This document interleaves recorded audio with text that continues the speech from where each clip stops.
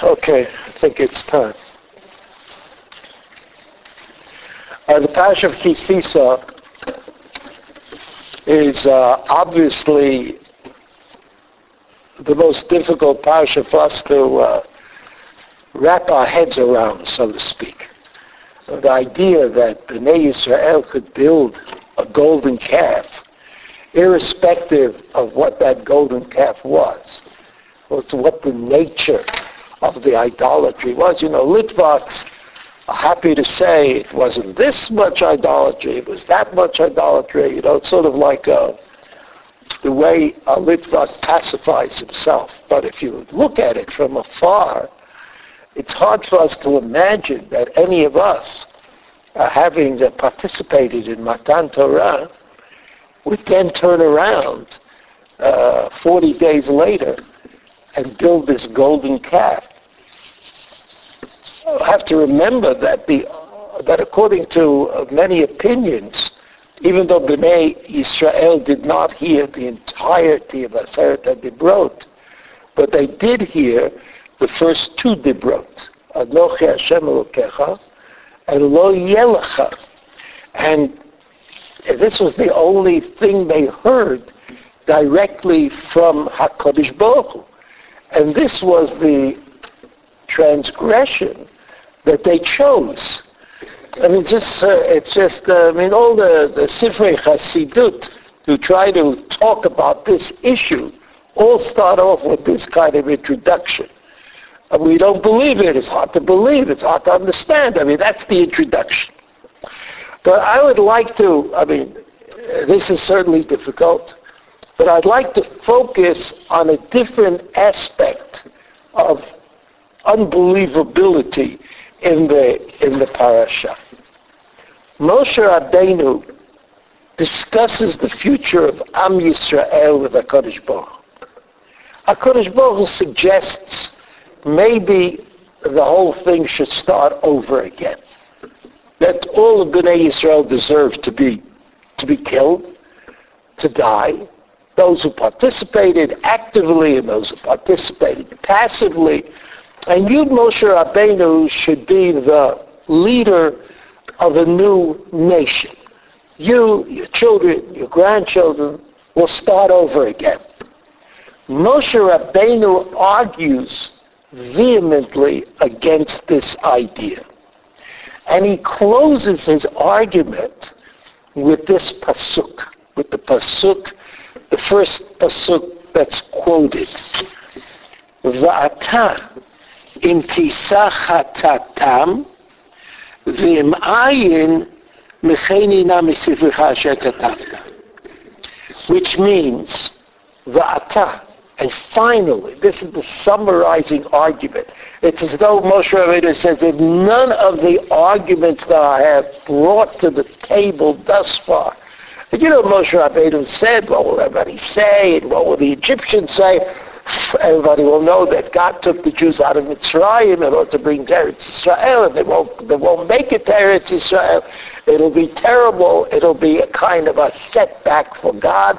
Because after all, we all know, the Rambam taught us that God was also trying to educate the world at the same time. And here, if Bnei Yisrael die in the desert, it will be clear to everybody in the world that this is not God, the hand of God. All these arguments are brought on Moshe Rabbeinu. Finally, Moshe Rabbeinu says, Va'ata, im tisach hatatam, which is a kind of an elliptical phrase, im tisach hatatam, which has to be understood. If you will bear their sin, you, HaKadosh Baruch Hu, will bear tisah, you'll carry, you'll bear the sin. Meaning, you'll forgive them in some way or other. There'll be some sort of forgiveness. V'im but if you, HaKadosh Baruch Hu, Kaviyochel, cannot bear that sin, then Moshe Rabbeinu says, Mecheni na misifrecha asher katafta. Erase me from the book which you have written. The book that you have written is, of course, the Torah. Now, it's hard to understand what might be going on in the mind of Moshe Rabbeinu. I mean, what possible difference could it make for the future of Klal Yisrael whether Moshe Rabbeinu's name appears in the Torah or is erased from the Torah? This is something that is kind of a mystery. Rashi says, Im tisat chatata, Rashi understands the pasuk very well. Harei tov, that's okay. If you bear the sin, you, HaKadosh Baruch Hu, can bear the weight of the sin, so to speak. Eini omer lecha mecheni. Right? I don't say mecheni, you should erase it. V'im'ayin mecheni. In other words, if you bear the sin, eini omer lecha mecheni, then you don't have to erase my name from the Torah. V'im'ayin, but if you don't bear the sin, mecheni. V'zeh mikra katzar v'chein habei. Mikra katzar means you have to fill in a few words. Mikra is a pasuk, katzar is a short pasuk. It's short. It's elliptical. It's like, in the third grade, if you wrote something like that, there'd be a red crayon mark, X. And if you were in college and wrote something like that, they'd say you were a poet. So that's the whole idea of poetry, is to maintain your third grade kind of naivete until you get to college, and then you're a poet. So, Atayim tisach hatatam v'mayni ayin mechenina v'sifricha. Rashi says, V'kol HaTorah kula shelo yomru alai shelo yitikedai levakesh alehem rachamim. Imagine that. Well, what is this? What could this possibly mean? That people shouldn't say that Moshe Rabbeinu was not able to ask well enough. You see what Rashi says? Okay, we'll come back. We'll come back to the Rashi. We will come back to the Rashi. In the beginning of last week's parasha, the parasha of Tetzaveh, which starts with this pasuk, V'tat Tetzaveh b'nei Yisrael k'lu lech Hashem etzai tzach katid la'ma'or la'adot be'et David. I hope you still remember. Even though you know that Wednesday morning we switched to next week's parasha. You could only say Havdalah until Tuesday night. If you forgot to say Havdalah on Motzei Shabbat, this is not so unlikely. People live up north. I mean, really up north. When Shabbos is over at like 12 o'clock at night, they all go to sleep before they make Havdalah. And they make Havdalah the next morning.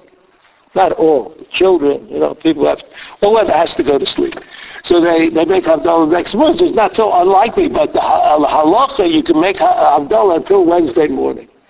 If you remember that Wednesday morning in the Shir Shel Yom, we say L'chuna Ranana. We add those two psukim. They're not really part of the Shir Shel Yom. It's like the next, it's the two psukim of the next parak. We say that because it means next Shabbos is coming. Until Wednesday morning, we're basking in the light of last Shabbos. And Wednesday morning, I have to start cooking and baking. I have nothing to do. So, how do we get to that?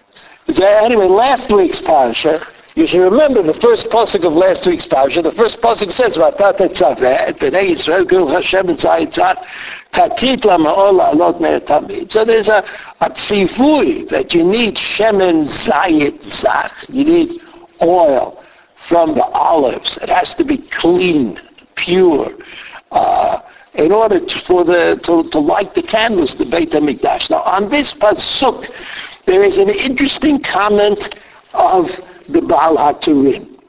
Baal HaTurim, remember? Rav Yaakov, Baal HaTurim, who was the son of the Rosh. Yafeh? It's important to remember he's the son of the Rosh, who was a Talmud of the Marami Wittenberg. Right? Talmud of Marami Wittenberg, so that the Rosh and the Baal HaTurim were of tremendous importance in finalizing what we call the halakha and the creation of the Shulchan Aruch. Because the Shulchan Aruch is made up of the Tur and the Beit Yosef's commentary on the Tur. It's called the Beit Yosef, and that was shortened into what we call the Shulchan Aruch. So this is like, heady stuff. And the Baal HaTurim wrote a commentary, not exactly on the Torah, but he wrote a commentary on the Mesorah. On the Mesorah. The Mesorah is the result of counting. Because it was very difficult to ensure that the Sofrim, scribes, would accurately copy the Sefer Torah. I mean, I'm sure no one here has ever tried to do that, but if you've ever tried to type on your computer a page of text, the chances that you could do it without making the mistake are karov la'efes. It's almost inconceivable that you could type a page of text at any speed, but just do it in a constant way and not make a mistake. Because unfortunately, our brains generate mistakes. So when we see a word that has, say, two letters, we kind of assume what the next letter is going to be. And so to be able to maintain a good distinction between Malay and Chaser, Hebrew words that have a vav and don't have a vav, have a yud and don't have it, is very, very difficult. So imagine trying to copy the Sefer Torah and get it right. This was not an easy task. And in order to ensure that Bnei Yisrael, that the copyists would get it right, a whole literature was created called Mesorah. And what did the Mesorah literature say? It said, this word appears once in this form. No explanation. This word appears twice in this form. And they took the consonants and the vowels together, and that was called a word. So that later on, this Mesorah was printed in many, many versions of the Mikraot Gedolot as little kinds of letters in between the text of the Torah and the Rashi, say, or the Ramban, or the Onkelos, whatever. There are two formats of the Mikraot Gedolot. Today there are more, but basically two formats, right?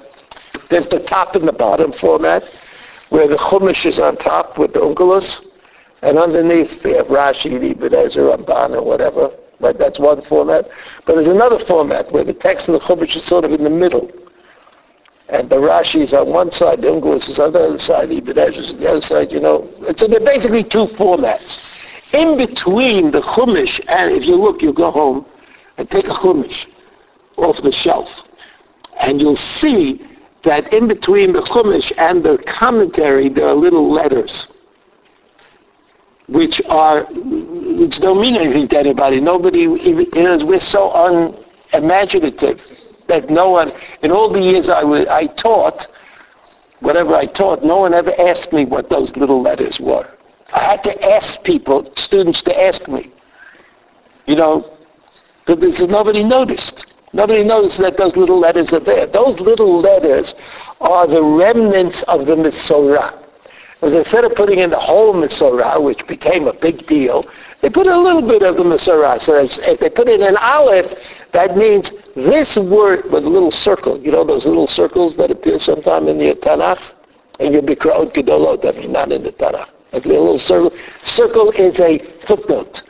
Except that you don't look at the foot, you look at the side. Like in the Gemara. Footnotes, you look at the sides. Right? No? In the Chumash.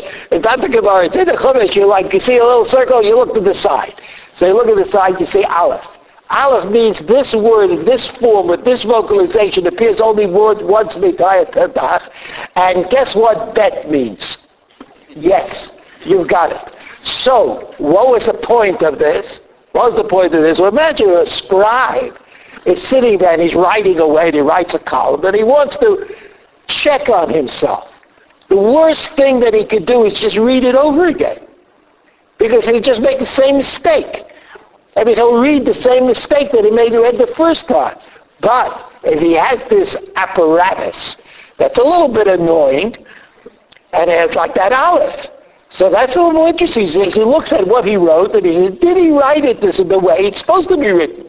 Even though he's copying it out of a book, but he's copying it out of a book that somebody else wrote. Remember we were talking about before printing. BP, before printing, not British Petroleum. Before printing, there were no printed books. And therefore the book he's copying from is Also a book that could have had all these mistakes in it. So the only thing that stopped her from making the mistakes is the Mesorah. So now, why did I tell you all this? Because the Baal HaTurim is a commentary on the Mesorah that's attached to the Chumash. What do you think about that? Nothing. That's what, sometimes you say something, you think it's so interesting, and everyone looks at you like, what's that Meshugana? Like, let's get on with it. So listen to what he said. This is what the Baal HaTurim said. Lo hiskir Moshe b'zeh haseder. What's the Seder? The parasha of Tetzaveh. Right, we're in the parasha of Tetzaveh. Last week's parasha. Lo hiskir Moshe b'zeh haseder. Moshe Rabbeinu was not mentioned in this parasha. Masha ein came b'chol HaChumash. He says, unlike every other parasha in the Chumash, shemisha'a shenolad Moshe ein seder lo huzkar ba. When was Moshe Rabbeinu born? In the parasha Shemot. No? Parasha Shemot. Shemot v'eira bo b'shalach Yisro b'shpotin teruma kisisa v'yakov pekudei. Every single parasha has Moshe Rabbeinu's name except for Tetzaveh. Except for Tetzaveh. He doesn't mean the whole Chumash. He only means Shemot, Vayikra, and Bamidbar. Because in Devarim, in the parasha of Re'eh and Shoftim, Ekev, Re'eh, Shoftim, those three parashiyot, also Moshe Rabbeinu's name doesn't appear. But you know that Devarim is different. I mean, Devarim is like Moshe Rabbeinu's book. So it doesn't matter. What he means is that in the books of Shemot, of Vayikra, and Bamidbar, after Moshe Rabbeinu was born, his name appears in every single parasha. His name appears in every parasha in the Torah except for the parasha Tetzaveh. How come? How come it doesn't appear in the parasha Tetzaveh? So the Baal HaTurim says, Atam mishum she'amar mecheni na misifrecha asher katavta. Our apostle. He said, Moshe Rabbeinu said, mecheni na. And he says, everybody knows that there's a Gemara in Marcos that says, Kilalat Chacham afilu al Tanai ba'a. That if a Chacham, a Rav, a righteous person, says, if you don't do this, then this will happen, just the fact that he said it means that it's going to happen at least a little bit. It's not going to be, it can't be just ignored. So since Moshe Rabbeinu said Mecheni na misifrecha, but it was a conditional Mecheni na, right? If you bear the sin, okay. If you don't bear the sin, if you want to punish them, then Mecheni na. So the Baal HaTurim says, because Moshe Rabbeinu said it, it had to come true in some way. So where did it come true? In the parasha of Tetzaveh. He says, Kilalat Chacham afilu al Tanai ba'a. ונתקיים בזה. ועוד, furthermore, ועוד means another interpretation. Another interpretation the Baal HaTurim brings. ועוד, וזו הפרשה מדבר בתכסיסי כהונה. The parasha of Tetzaveh is about the clothing that the Kohen wore and how good he looked and all the things he had to make for the Kohen, for the Hadyot, for the Kohen Gadol. He says, "Moshe הייתה כהונה גדולה, בתעשי כהונה, ומשה הייתה כהונה גדולה לצאת." Moshe Rabbeinu should have been the Kohen Gadol. We know that Moshe Rabbeinu was the Kohen Gadol. Because when there was Chanukat HaMishkan, when the Mishkan was dedicated, who passed the reign of Kahuna onto Aaron HaKohen? Moshe Rabbeinu. What was the fiat that Moshe Rabbeinu had? He was the Kohen Gadol. Before Aaron HaKohen, he was the one who took the Mishkan down and he put it up again. He was the Kohen Gadol without a doubt. However, El Ha'yedei Shesirei V'lech B'shlichut HaMakom Netala Mimenu U'Netana LeAharon. נתנה ממנו טענה לאהרון, לכן לא נזכר שמו של משה בפרשה זו, מפני עגמת נפשו. Okay. That's the end. So it turns out that according to, if you put the two Terutzim together, since Moshe Rabbeinu said, Mechaini na b'sifrecha, there had to be some reflection of that in the reality of things. Someplace Moshe Rabbeinu's name would be erased. Why was the Parsha of Tetzaveh chosen? Because the Parsha of Tetzaveh is about the Kohen and the Kohen Gadol in the Mishkan or the Beit HaMikdash. And since Moshe Rabbeinu was denied the position of Kohen Gadol because Moshe Rabbeinu, said that he didn't want to accept the shlichut that HaKadosh Baruch Hu gave him. Therefore, the Parsha of Tetzaveh was chosen by HaKadosh Baruch Hu as the Parsha in which Moshe Rabbeinu's name would not appear. So that this idea that with Moshe Rabbeinu, that the severity of it is so great that Moshe Rabbeinu's name did not appear in the Parsha of Tetzaveh. Now, of course, you could ask a question, and that is that there's something still a little loose here, something that's not in place, and that is that the Parsha of Tetzaveh comes before the Parsha of Ki Tisa. Shouldn't it be that Moshe Rabbeinu's erased name should be in some Parsha after he says B'cheini na, and not before? I mean, this is an optional question. Either you like it or you don't. But I remind you, I personally don't go for it, because after all, the writing of the Torah took place after all of this happened. Right? The Torah was written for an Ol Moed, and the 40 years, after Moshe Rabbeinu came down from Har Sinai a second time on Yom Kippurim. So what difference does it make if his name is missing from Tetzaveh or is not missing Tetzaveh? But this reminds us of two things. In Perek Lamed Aleph, it says, the Pasuk says this, Vayitenu Moshe.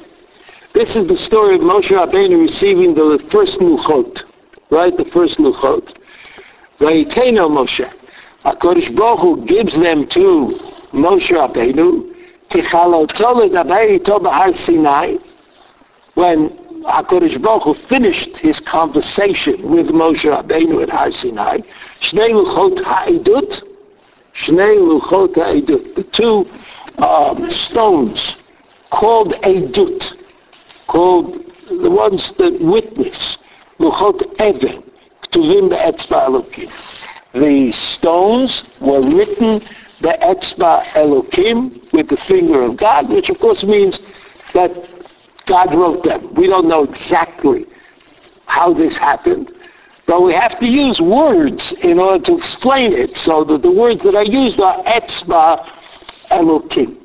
Those are the words that I use. Now look at what Rashi says. Remember, this pasuk is written in the parasha of Ki Tisa, right? Ki Tisa, which comes certainly after the parasha of Truma and Tetzaveh. What's the topic in Truma and Tetzaveh? What's the topic? The building of the Mishkan and the clothing of the Kohen. When did Bnei Yisrael build the Mishkan and the clothing of the Kohen? Do all of this stuff? After Yom Kippurim, when Moshe Rabbeinu came down from Har Sinai the second time. So the second time, Yom Kippurim, there are two parshiot in the Torah that make sense on this matter. And what are those two parshiot? Vayakel and Pekudei, which are essentially a repeat of Teruma and Tetzaveh. In order to prove to yourselves that they're a repeat, all you have to do is look at a Chumash, and you'll see there's no Rashi, or hardly any Rashi, in Truma, in Vayakel Pekudei, because Rashi has explained it all already in Teruma and Tetzaveh. That's why it's a pleasure to learn those parshas. No Rashi, right? So now listen.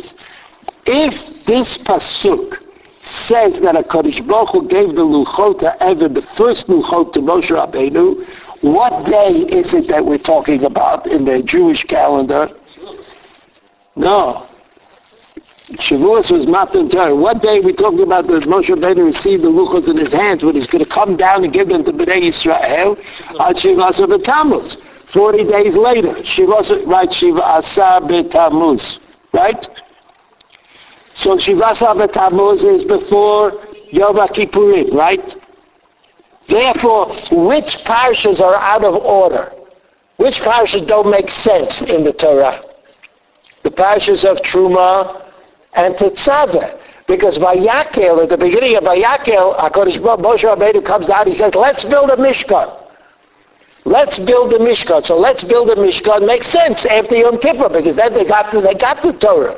Now they didn't get the Torah. So the problem is, what about Truma and Tetzaveh? Where do those two parshas belong? What do they have to do with... I mean, how can you tell Bnei Yisrael to build a Mishkan before the Aseret HaDibrot and before the Torah is given, before anybody knows anything about anything? Doesn't make any sense. So look at Rashi. Rashi says about Tetzaveh. Tetzaveh Bnei Yisrael... I'm sorry. I'm in the wrong pasuk. The third source, the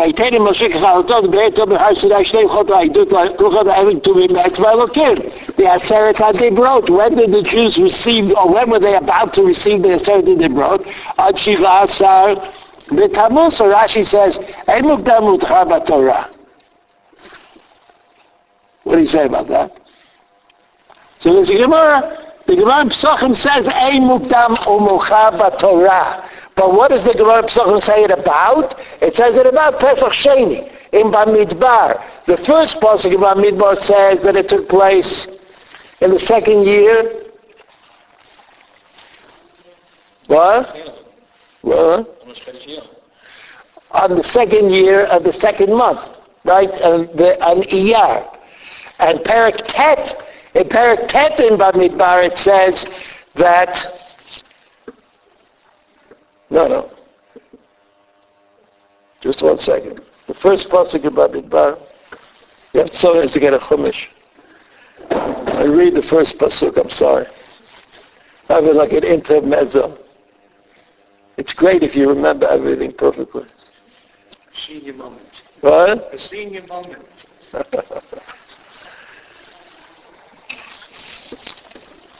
No? Oh. Thank you so much.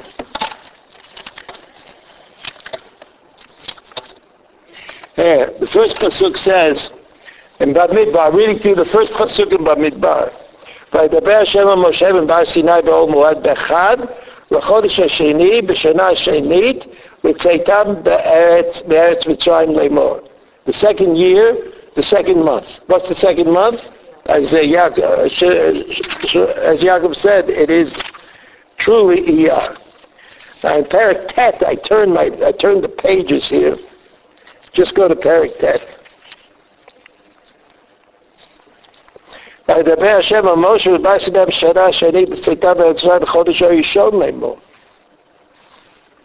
the beginning of Bamidbar says Chodesh Hasheni.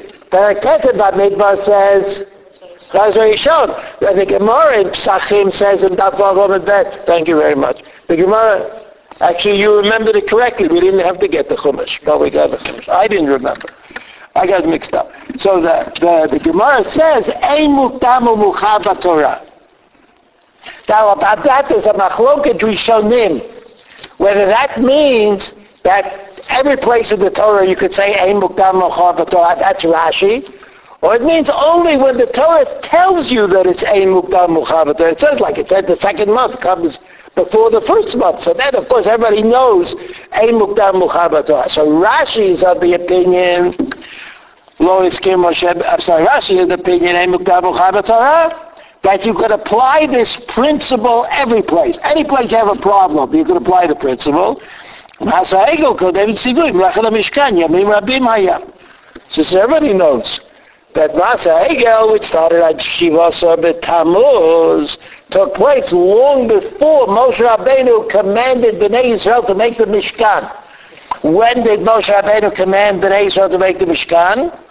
On the 10th day of Tishrei, when he came down the second time from the mountain, on the 10th day of Tishrei, Moshe Rabbeinu said, let's build a Mishkan.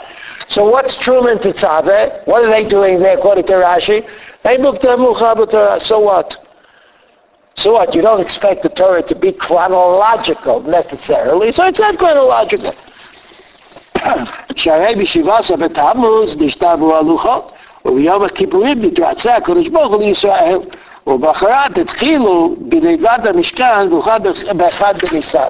So therefore, the Mishkan was built from Yud Tishrei, Yom Kippurim, until Aleph Nisan. That's how long it took them to build it. So what about Truma Tetzaveh?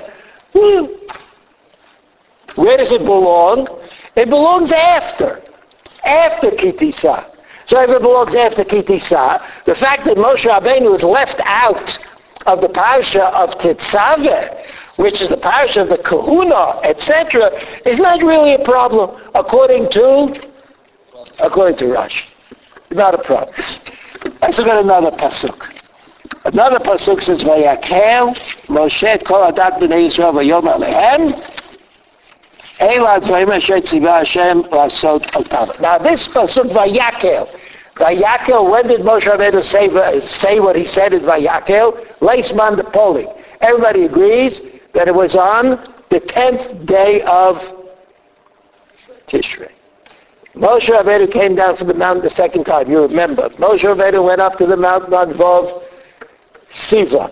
He stayed for 40 days and he came down with the Luchot. That's Yud Zayin, the Tammuz. He broke the Luchot. He had a little fight. He killed a few people. He straightened everything out somehow. And then he went up on the mountain again. When did he go up on the mountain again? What date? Rosh Chodesh Elul. 40 days later he came down from the mountain. It was Asara B'Tishrei, Yom Kippurim. What did Moshe Rabbeinu say to Bnei Yisrael? What did he get them all together? Vayakel Moshe. He got them all together to tell them something. What did he tell them? Let's build a Mishkan. So the Parsha of Vayakel, the Parsha of Vayakel is about building the Mishkan. The Parsha of Pekudei is about all the other stuff that you had to build in the Mishkan. Right? First they made... Everybody knows that in the Parsha of Truma, first there are the Kelim, and then the building of the sanctuary. In Vayakel, first the sanctuary is built, and then the Kelim are built. So you have a place to put the Kelim. But that's Asara B'Tishrei. Now look at the Ramban. The Ramban says, Yichol kol adam b'nei Yisrael Hashem l'Shem ki kulam v'nadrum l'chel ha'mishkan. Okay, B'nei Moshe achar shetzivah la'aron v'nesi'im v'chol b'nei Yisrael Hashem. Again, next line. Si v'yitachen sheyazeh b'yom macharat rideto. V'amar l'kulam inyan ha'mishkan asher nitztaveh bo mitchila kodem shivor haluchot. The Ramban doesn't go for this idea of ein mukdam u'muchar b'Torah. The Ramban says that it's in the proper order. In other words, first there was the tzivui about the Mishkan, and then there was the Chet HaEgel, and then there was the tzivui of the Mishkan over again. It says, though Moshe Rabbeinu said to Bnei Yisrael, listen Bnei Yisrael, it's true that the way Rebbeinu Shalom wanted us to build the Mishkan was in a state of purity. We received the Torah, that they will build a Mishkan. And now you made the Egel, so you probably think, Bnei Yisrael, that you're not obliged anymore to build the Mishkan. Oh, because Moshe Rabbeinu, he says, build the Mishkan anyway. So what is Truma Tetzaveh? It's the building of the Mishkan before the Chet HaEgel. And what is Vayakel Pekudei? It's the building of the Mishkan after the Chet HaEgel. Even though Bnei Yisrael may have doubted that they're supposed to build a Mishkan, afterwards Moshe Rabbeinu said, no, you have to build Mishkan anyway. In other words, according to the Ramban, everything is in order. And the Parsha of Tetzaveh truly came before the Parsha of Vayakel. And this principle of Ein Mukdam U'Muchar B'Torah does not exist for the Ramban except in those places where there's absolutely no choice. But here you see that the Ramban chose to say, first Moshe Rabbeinu taught Bnei Yisrael about the Mishkan and the Kelim, that's Truma and Tetzaveh.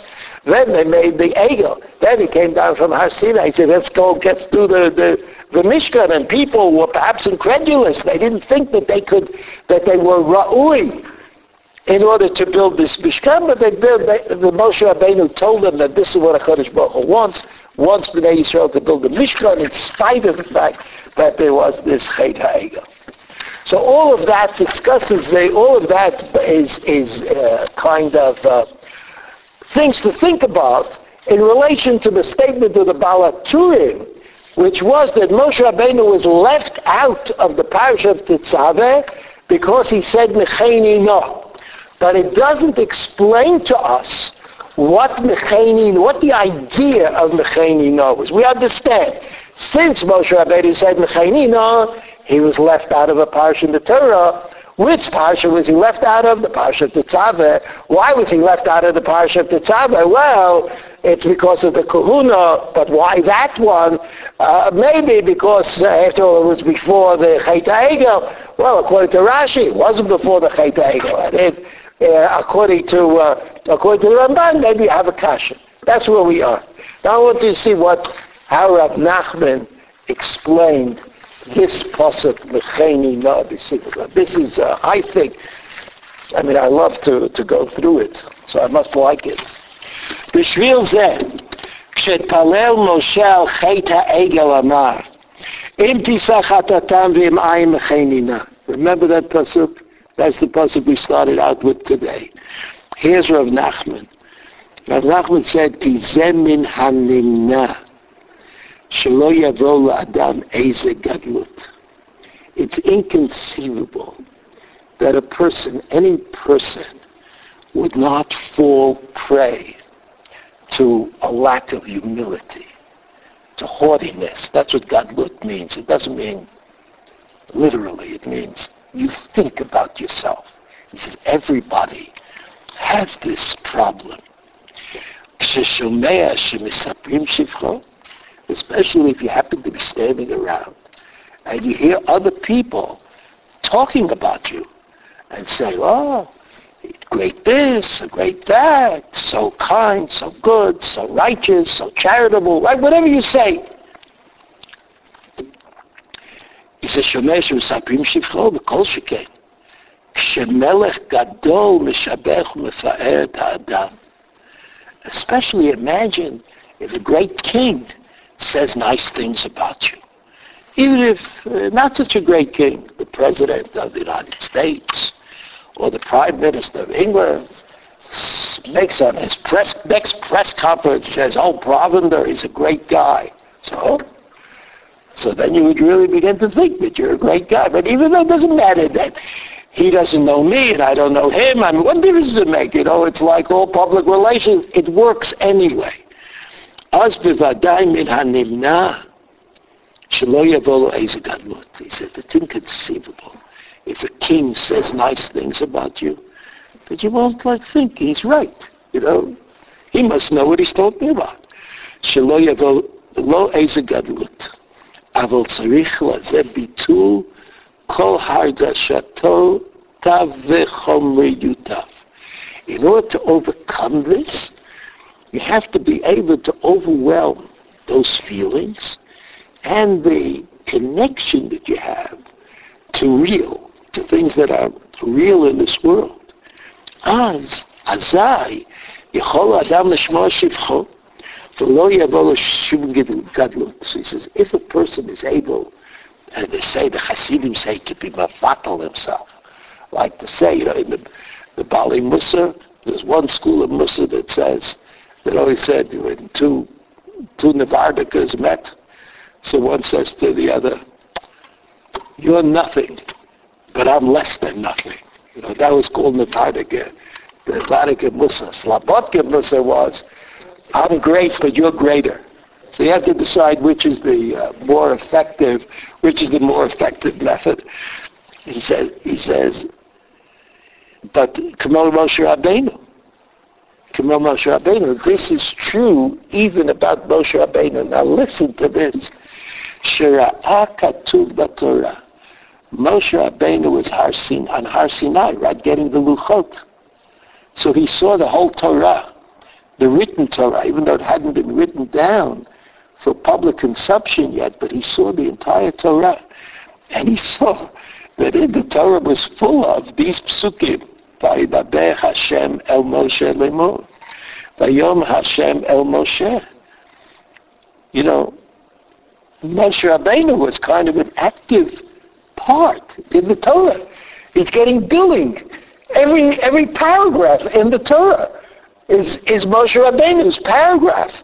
Is Moshe Rabbeinu's tzivui, his mitzvah. Shera'a katuv b'Torah, v'yidaber Hashem el Moshe, v'yom Hashem Yisrael, korin, b'kol yom b'Torah, shivcho shel Moshe Rabbeinu. This is the praise of Moshe Rabbeinu. Basically, the Torah says, v'yom Hashem el Moshe, v'yidaber Hashem el Moshe lemor. What do you mean? Who's this Moshe? What's his chelek? He must really be important. He must be a very special person. V'hu ba'atzmo misaper lahem shvachav. V'hu ba'atzmo misaper lahem shvachav. Referring to the Torah. The Torah is praising, or God is praising Moshe Rabbeinu. V'lo yala Moshe shum itpa'arut v'gadlut b'zeh. But Moshe Rabbeinu was not affected. His humility remained intact. Moshe Katuv, Va'ish Moshe Anav Mo, that's the epitaph. That's Moshe Rabbeinu in history. As the Torah says we should remember him, he was very humble. Ubevadai, Al Yedei Anvetanuto, Haya Koach Biyad Moshe L'chaper Avon Ha'egel. Moshe Katuv V'ish Chacham Yichaperenu. And so, Moshe Rabbeinu knew that all he had to do was plead the case for Bnei Yisrael. If he would just plead the case, he would certainly win, because he had that humility. He was the only person who could stand before HaKadosh Baruch Hu as Kaviyachol on an equal level. That what Moshe Rabbeinu said to the Rebbeinu Shalom had weight. And that weight, according to Rav Nachman, comes because of his anava, because of his humility. V'zeh shata'ad Moshe, v'im ayin, if you don't, if you, HaKadosh Baruch Hu, do not bear their sin, you don't bear their sin, b'zeh ata mar'eh. So what does this mean? She'en li kol kach anivut. There's Moshe Rabbeinu who's talking to God and saying, listen, if I am really Moshe Rabbeinu, which means, what does it mean? That I have this quality of humility, which enables me to stand before HaKadosh Baruch Hu, right? You remember, Na'aseh Adam b'tzalmeinu chidmutenu. What does Rashi say? Anvetanuto shel HaKadosh Baruch Hu. This is the humility of HaKadosh Baruch Hu, which I always say means God created humility. By saying God created humility for us. There's the reason that we can be humble is because God created humility. So humility is the most is the most divine of all the human traits. And therefore the most divine human that ever was Moshe Rabbeinu. If he was the most divine human that ever was, then he was able to argue in the heavenly court better than anybody else, and he wasn't going to lose. So Moshe Rabbeinu says to HaKadosh Baruch Hu, Im tisach hatatam, if you bear the sin, I realize that I'm Moshe Rabbeinu. I'm making a good argument. But if you don't bear their sin, if you say you're going to punish them in any event, so what does that mean? That I've somehow lost it. I, Moshe Rabbeinu, have lost it. What have I lost? I've lost humility. I don't have that humility that's necessary. He says, so what is the problem? Moshe Rabbeinu said to HaKadosh Baruch Hu, what is the problem? Moshe Rabbeinu says, if you bear the sin, that I know that I'm arguing well. I'm Moshe Rabbeinu arguing well. What quality do I have that enables me to argue well? Anava, humility. But if you, HaKadosh Baruch Hu, the heaven says, I'm going to punish them, I'm not going to listen to you, Moshe Rabbeinu. What does that mean to me, Moshe Rabbeinu? That I've lost it. That I don't have that humility. That I lost that essential quality that Moshe Rabbeinu has to have in order to lead Bnei Israel. I lost it. So what does Moshe Rabbeinu look around? He says, what could possibly be the cause of my losing the humility that's necessary to defend Bnei Yisrael in this heavenly court? According to Rav Nachman, Vaydaber Hashem el Moshe Lemor.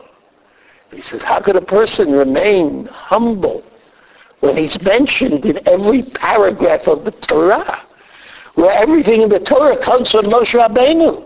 It's like the king of kings, the HaKadosh Baruch Hu saying, Moshe Rabbeinu versteht, Moshe Rabbeinu is an Eloi, Moshe Rabbeinu is a great Talmud. I mean, he's heaping praise upon praise on Moshe Rabbeinu. So Moshe Rabbeinu says, if I'm not making it as a defense attorney for Bnei Yisrael, it must be because I've lost the quality of humility to some extent. If I've lost the quality of humility to some extent, I got to find out why. Why have I lost it? So Moshe Rabbeinu says, well, because my name appears in the Torah every place. So Moshe Rabbeinu said, in order to fix me, so that I should be able to make the arguments, I'd be able to protect the Bnei Yisrael. Take away this terrible thing that is making me lose my humility. And what is that? So that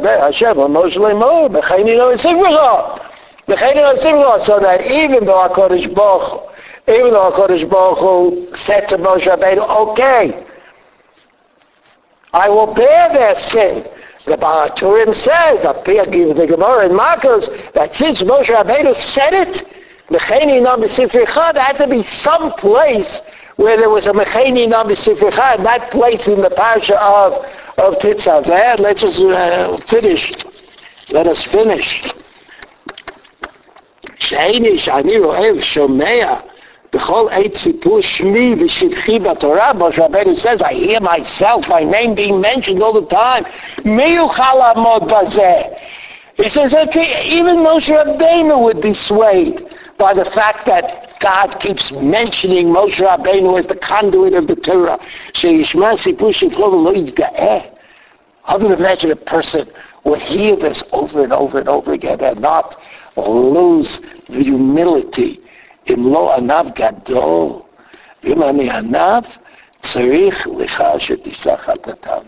If I am truly humble, that I am truly the leader of Bnei Yisrael, I should be able to make the argument that would even be accepted in heaven, because I am the most noble of the creatures in creation. Sheishma sipur shechol imo anav gadol, 3 lines from the bottom. Im ani anav tzarich lechat shetisach hatatam. But if I am truly humble, then surely you will accept my plea and give them some sort of atonement. Okay? A few other psukim. So you see that according to Rav Nachman, when Moshe Rabbeinu said Mecheni Na, he was thinking about something. And he was thinking that he had lost, perhaps. It was when Moshe Rabbeinu was appointed the leader of Am Yisrael by HaKadosh Baruch Hu, in order to take them out of Mitzrayim, to bring them to Har Sinai, and finally to Eretz Yisrael. Moshe Rabbeinu could not conceive of a situation where that shlichut, where that charge would not be fulfilled. I mean, how could a Kodesh Baruch Hu, it doesn't make sense to say that a Kodesh Baruch Hu could give Moshe Rabbeinu a job, and then that job would cease to exist. I mean, it's not just the way it works in heaven. And not that I know that much about it, but it would seem that if HaKadosh Baruch Hu gave Moshe Rabbeinu a job, Moshe Rabbeinu should be able to do the job. That's what seems to be for Moshe Rabbeinu. And therefore Moshe Rabbeinu says, he says, look, maybe it's my fault. Maybe when I got the job, I was a certain kind of person. And that's why I got the job. And maybe now, I'm less of a person. I'm less of that certain kind of person. What quality is it that Rav Nachman sees as the essential human/divine quality? Humility. Because humility is, of course, a matter of priorities. It's a matter of priorities. And so everybody knows, if there's a job you don't want, you could be very humble about it. And you could say, no, I don't want the job. It's harder to be humble about something that you do want. Moshe Rabbeinu, his anava, his anivut, his humility, derived from his closeness to God. It's as though Moshe Rabbeinu said, if you have conversations with God, why would I want to be the president of the shul? Or why would I want to be honored at the annual dinner? I mean, the whole thing is madness. Moshe Rabbeinu lived in a world in which anava, humility, was the only attitude possible. It wasn't that, as we usually think of it, that Moshe Rabbeinu imposed humility on himself. Like he really wasn't so, but he learned to act that way. He was, like psychology does that sometimes. I'll teach you how to be a certain way. Moshe Rabbeinu wasn't like that. Moshe Rabbeinu talked to God all the time. I mean, when you talk to God all the time, of course you're going to be humble, because you're so far out of the reckoning that it looks to everybody else like humility. So Moshe Rabbeinu knew, according to Rav Nachman of Bratslav, that it was the humility in him which would enable him to conquer even the wrath of heaven.